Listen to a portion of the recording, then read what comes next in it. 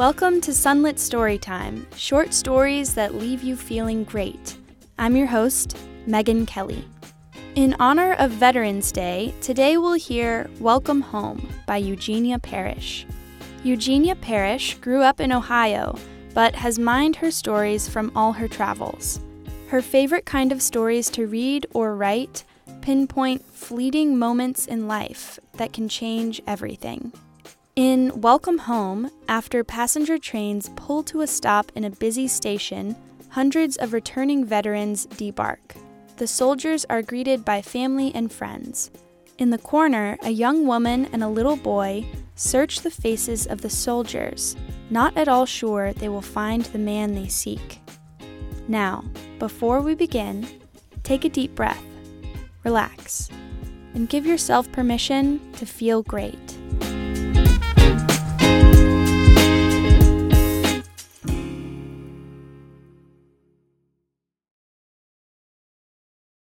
Welcome Home by Eugenia Parrish. Across the floor of the cavernous train station, the sea of people streamed in currents that needed no more guidance than any ocean tide.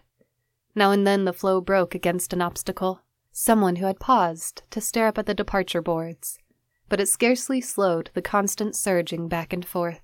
Against the far wall, in a niche under a tired recruiting poster, a young woman stood holding a small boy by the hand. If anyone had noticed, they would have thought the boy unnaturally quiet and still, dressed in sturdy pants and a rough woolen coat that looked a size too big. He seemed not to see the passing crush. The young woman wore a good city suit and a soft fedora, and her feet were shod in well-made pumps. Everything slightly out of fashion, thanks to the war shortages. The last train had emptied itself of debarking soldiers and moved on. The young woman's eyes searched the crowd, observing men clad in a dozen shades of olive drab, studying them one by one. Some raced for the massive street doors with overstuffed canvas duffel bags held high on their shoulders. They shouted to each other under the echoing roof, arguing about plans for the evening's entertainment. These she dismissed at once. Others were swept up by weeping women or joyful young girls who flung themselves into the men's arms. Children stared at the soldiers in wide-eyed wonder. Older men shook their hands, smiling, lips held firm against the proud flush of emotion. These she dismissed as well. Her eyes fell on a man standing alone. She clasped the boy's hand harder, causing him to glance up at her.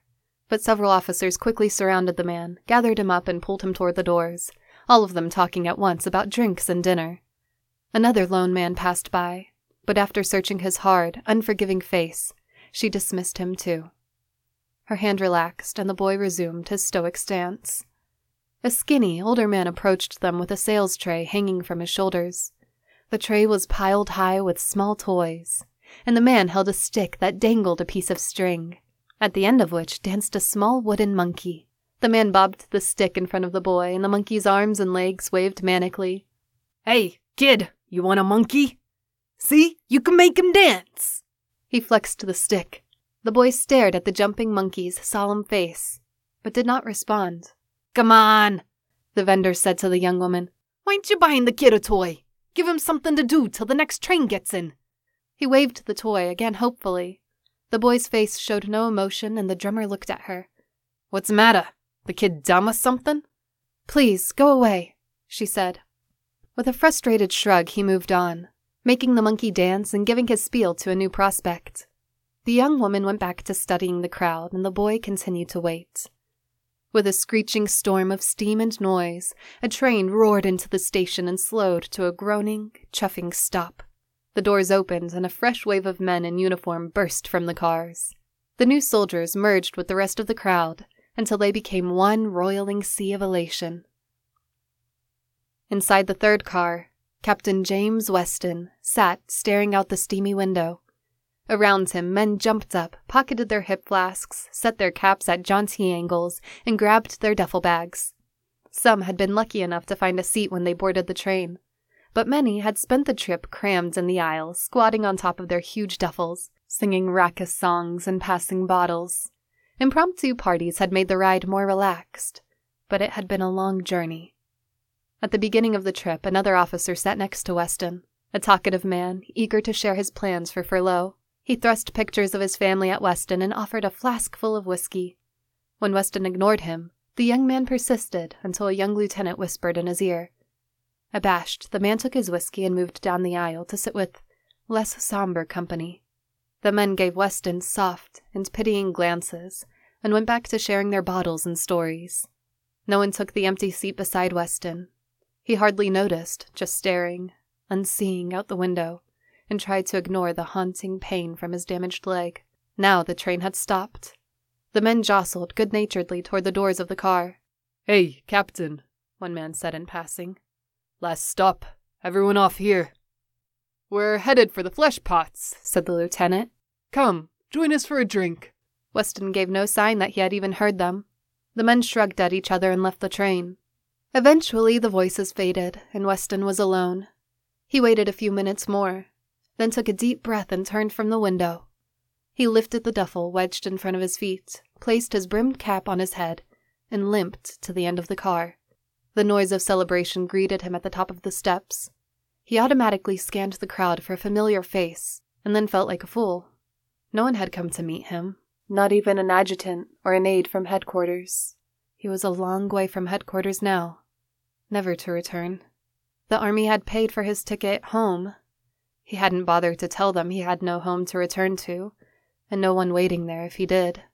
A vast tiredness washed over him.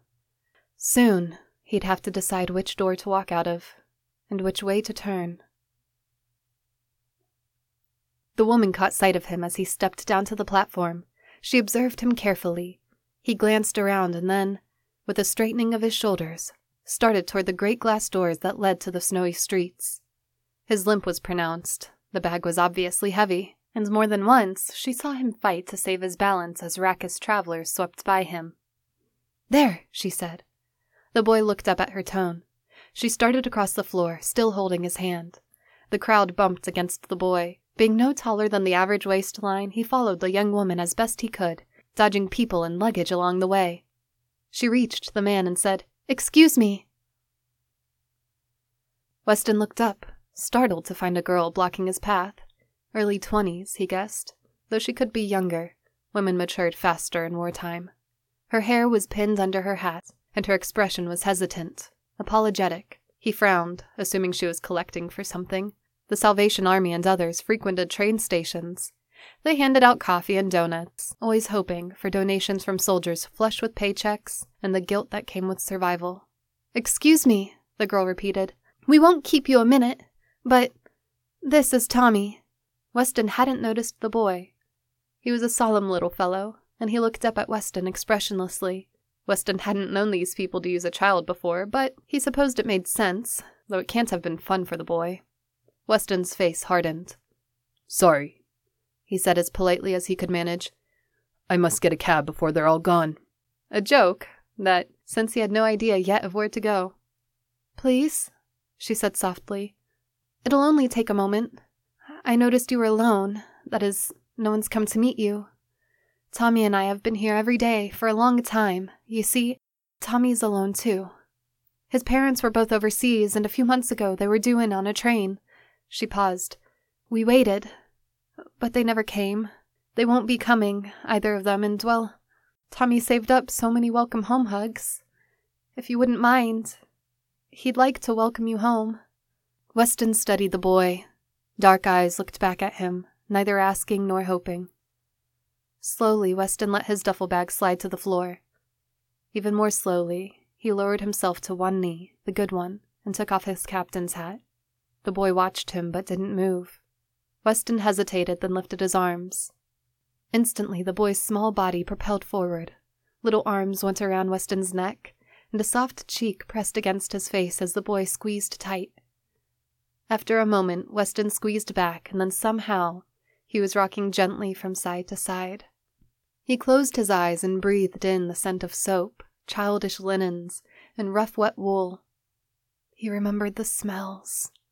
He remembered women and children, and laughter, and all the things he'd wanted to fight for, and all the reasons why.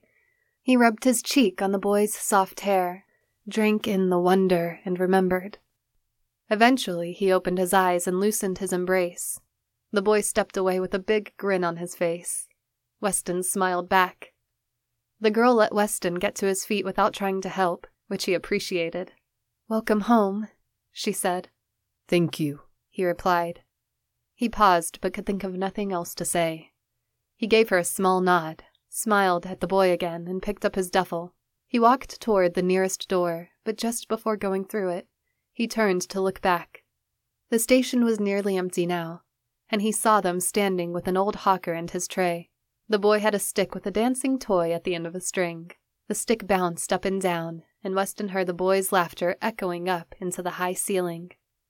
He turned back to the door, set his cap at a jaunty angle, and whistling a nameless tune, stepped out into the bright day. The end.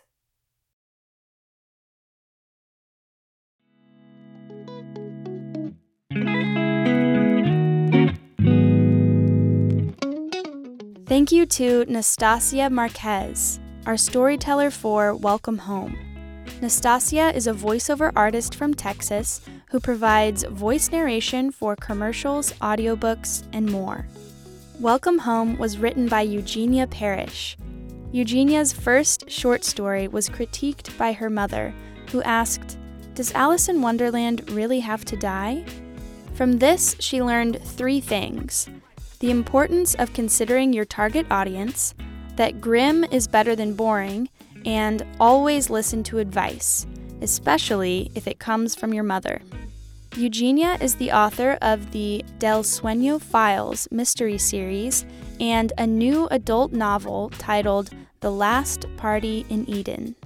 Follow Eugenia's latest thinking about books, writing, and the publishing world at eugeniaparish.blog. In our next episode, we'll hear No Shovel, No Bacon by Jeff Knight. In No Shovel, No Bacon, Blind Henry and Yamaha, 2 men with a lot of self-inflicted scars from their pasts, sit around and talk about the dogs they've known and loved, family lore, and how to make the best clam chowder. To immerse yourself in more feel-great stories, visit our website, sunlitstorytime.com, where we keep a library of all stories published to date. At Sunlit, we believe in the power of story. Storytelling takes us out of our own perspectives and allows us to empathize with others. If you are also moved by the power of story, then share Sunlit Storytime with everyone you know. Together, we can make the world a better place, one story at a time. This episode was produced, directed, and edited by yours truly. Our fiction editor is Patrick Kelly. Social media and marketing by Susie Kelly. Music for the podcast is by Celestial Sound. My name is Megan Kelly. See you next time.